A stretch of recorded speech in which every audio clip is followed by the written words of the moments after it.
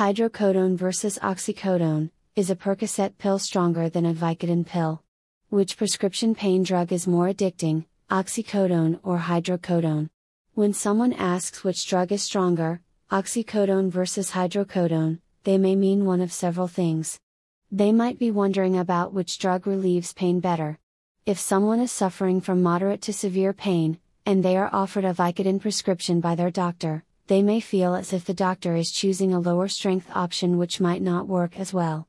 For many years, the impression of health professionals and patients was that hydrocodone was the weaker of the two drugs. Oxycodone was clearly, in the minds of many people, the more powerful opioid pain reliever.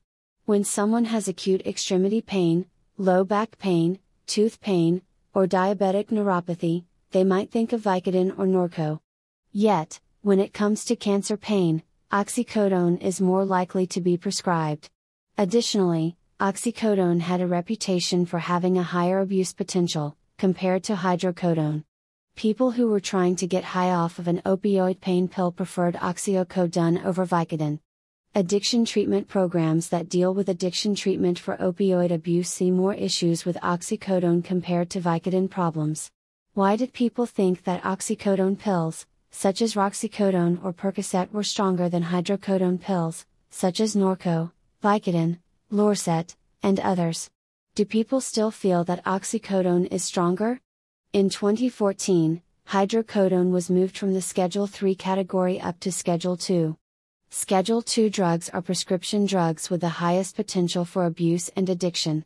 After decades at the Schedule III level, where doctors could give refills and call in prescriptions on the phone, the narcotic pain medication hydrocodone was bumped up to the same controlled level as oxycodone, where prescriptions could not have refills or be called in on the phone. This change in the federal government's treatment of hydrocodone tablets was a significant inconvenience for many patients. There were patients who were given up to 6 months of refills for Vicodin, Vicoprofen, Norco, Lorcet, or Lortab. While the concern was abuse of hydrocodone, there were many patients with chronic pain, and also with acute pain, who did not abuse the drug. Yet, the level of abuse was enough to cause concern. Many people believed that hydrocodone was abused mostly because it was relatively easy to get. Doctors were not as concerned about writing a prescription, because it was a Schedule III. They were under the impression that it had a lower abuse potential compared to Schedule II opioids, such as oxycodone, Dilaudid, morphine, and OxyContin. How addicting is hydrocodone compared to oxycodone? Did hydrocodone become stronger and more addicting after 2014? No, hydrocodone remained the same drug that it had always been. The reason for the change was that abuse levels of hydrocodone were rising, in part, because people thought it was safer and less addicting. Also, hydrocodone was, before October 2014, easier to obtain from doctors and pharmacies. By raising the control level of the drug, the government was able to reduce diversion and street sales of hydrocodone. Yet, the question remains, how does hydrocodone stack up to oxycodone? Is it as strong of a drug for pain relief? Does it have the same abuse and addiction potential? If you look at an opioid conversion chart, you can get a better idea of the relative potency of various opioids. Most charts treat the opioid medication morphine as the standard, giving it a potency value of 1. How does hydrocodone compare to oxycodone on an opioid potency conversion chart? Surprisingly, these two drugs are considered to be equally potent. Both should, at the same strength, provide about the same level of pain relief. For example, if a person takes a Percocet 10 mg tablet for back pain, they are taking oxycodone 10 mg and acetaminophen 325 mg. Or, if a person takes Norco, they are taking 10 mg of hydrocodone and 325 mg of acetaminophen. Is it possible that hydrocodone and oxycodone are of equal strength? These two tablets should work about the same. Even though people have long held the opinion that the Norco will be less potent, the fact is that it is not less potent. What about the potency of getting high for hydrocodone versus oxycodone? Does oxy get people higher than hydrocodone? From discussing the topic with people who previously abused these opioids, the impression is that oxycodone is a preferable drug of abuse. Part of the reason why oxycodone is preferred may be that it is available in much stronger tablets. For example, there are short-acting oxycodone 30 mg tablets. There are also OxyContin 80 mg tablets, which are far more potent than a hydrocodone 10 mg tablet. Another benefit for people looking to abuse pain pills is that it is far easier to get a form of oxycodone that does not contain Tylenol, compared to hydrocodone. Opioid pain pill abusers do not want to have to worry about the liver toxic effects of Tylenol added to their pain pill. For this reason, they seek out oxycodone 30 mg or OxyContin 80 mg tablets. There are extended release forms of hydrocodone, just like OxyContin is a time-release version of oxycodone. For example, there is Zohydro, and Hysingla ER. These extended release versions of the opioid, hydrocodone, make it possible for hydrocodone abusers to take high dosages of the drug without worrying about added Tylenol. Are high-potency hydrocodone extended-release tablets, such as Zohydro and Hysingla ER, becoming a problem on the streets? However, these newer extended-release opioid brand-name drugs are not as well known as brands such as OxyContin, Percocet, and Vicodin. With less street recognition, there tends to be less misuse of a particular brand-name drug. What about when other drugs are added to the mix?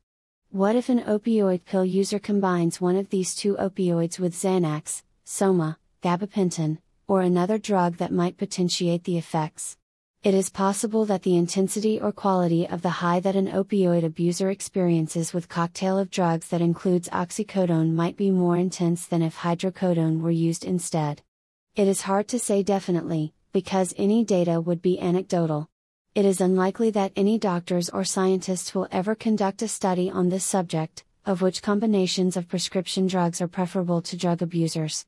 Possibly, hydrocodone is just as potent with various mixes of sedating drugs, compared to oxycodone. For example, in Texas, many years ago, there was a combination of drug commonly taken together, which was so common, it was named, the Holy Trinity. These drugs were hydrocodone, Soma, and Xanax. Were abusers using hydrocodone because it gave them the best high, or because it was more readily available? We may never know for sure, other than to get the feedback of a former opioid addicted person with experience with these drugs. Is it important to determine which opioid is stronger or more addicting, oxycodone or hydrocodone? Law enforcement officials do have interest in which drugs are preferred by drug users. It helps them to contribute to new policy and it helps them to direct their efforts in preventing further diversion of prescription opioids. Rather than looking at how users experience the high of one drug versus another, law enforcement officers pay more attention to the street values of the drugs. How can a drug enforcement officer know what pain pills are selling for on the streets? They may go undercover, attempting to buy pills from dealers. Or, they may question drug users whom have been arrested. The street price data is collected and studied.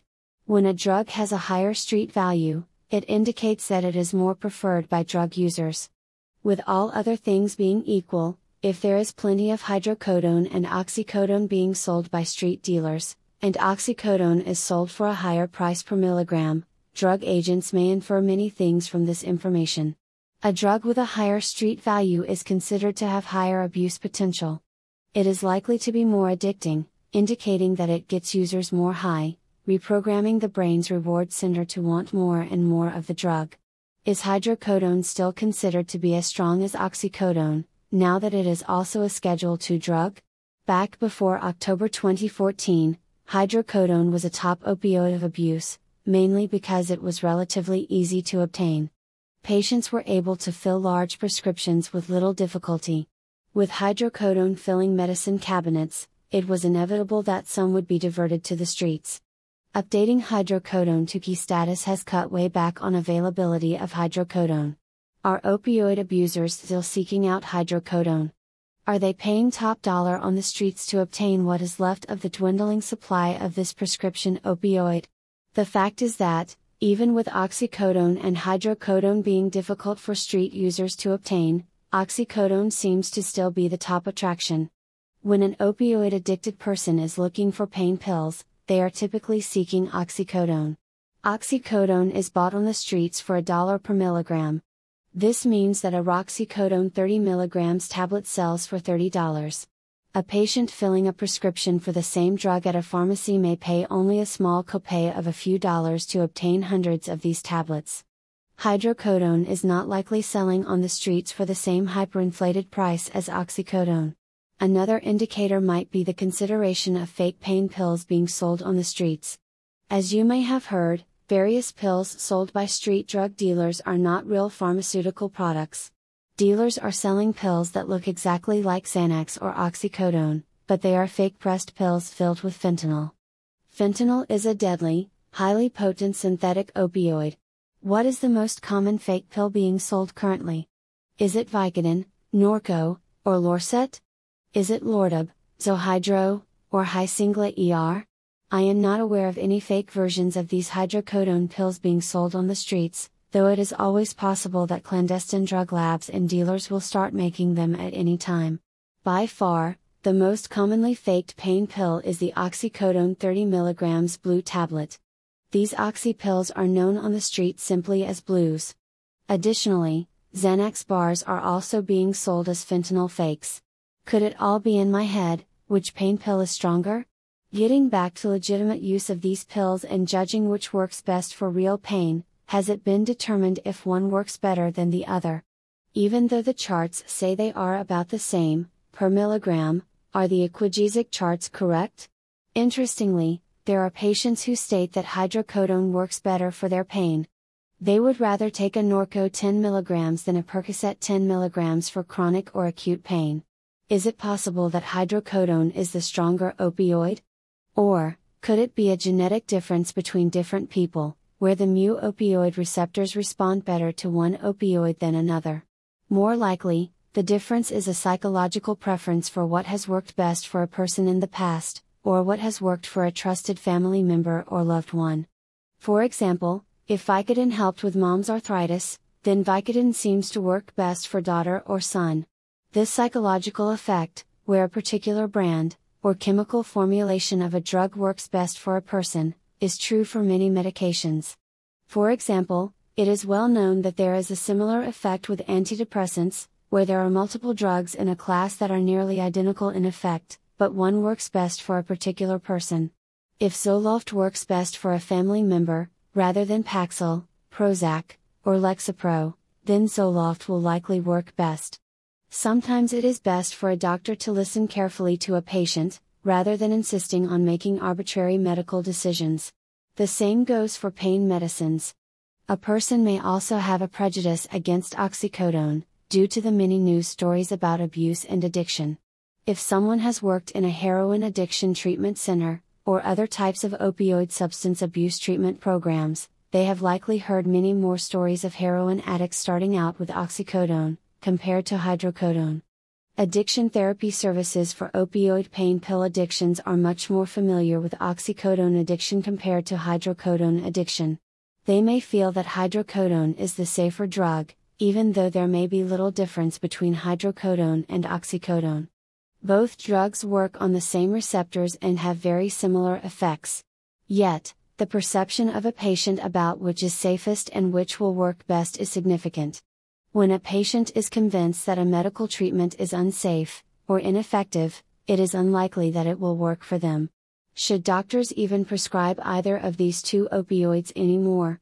This is an interesting question. Why, after the serious consequences of pill mills and the opioid crisis, would doctors continue to prescribe these pain pills? Now that we know that Purdue, the maker of OxyContin, was heavily influencing the medical community with propaganda, should doctors carefully rethink their position on opioid prescribing? Of course, doctors should always do their research and understand the issues surrounding pharmaceutical products. We are discovering that many FDA-approved drugs may not be as safe as we once thought. The dangers of the system for approving and allowing drugs on the market are now better understood. Doctors, and patients, should both read and reread the literature about prescribed medications. The fine print contains many warnings that may have been missed, with the misleading colorful marketing material provided by the drug corporations. While prescribing of hydrocodone or oxycodone must be done very carefully, these drugs have been around for a very long time, and their effects are well understood. We know that they may cause some people to become addicted, yet they are otherwise safer than many alternative drugs in treating pain. Doctors should not prescribe these drugs when there are non-drug alternatives, or non-opioid short-term meds, such as Tylenol or ibuprofen. Yet, if a patient benefits from an opioid pain pill, and has not had problems with it, effective treatment should not necessarily be withheld.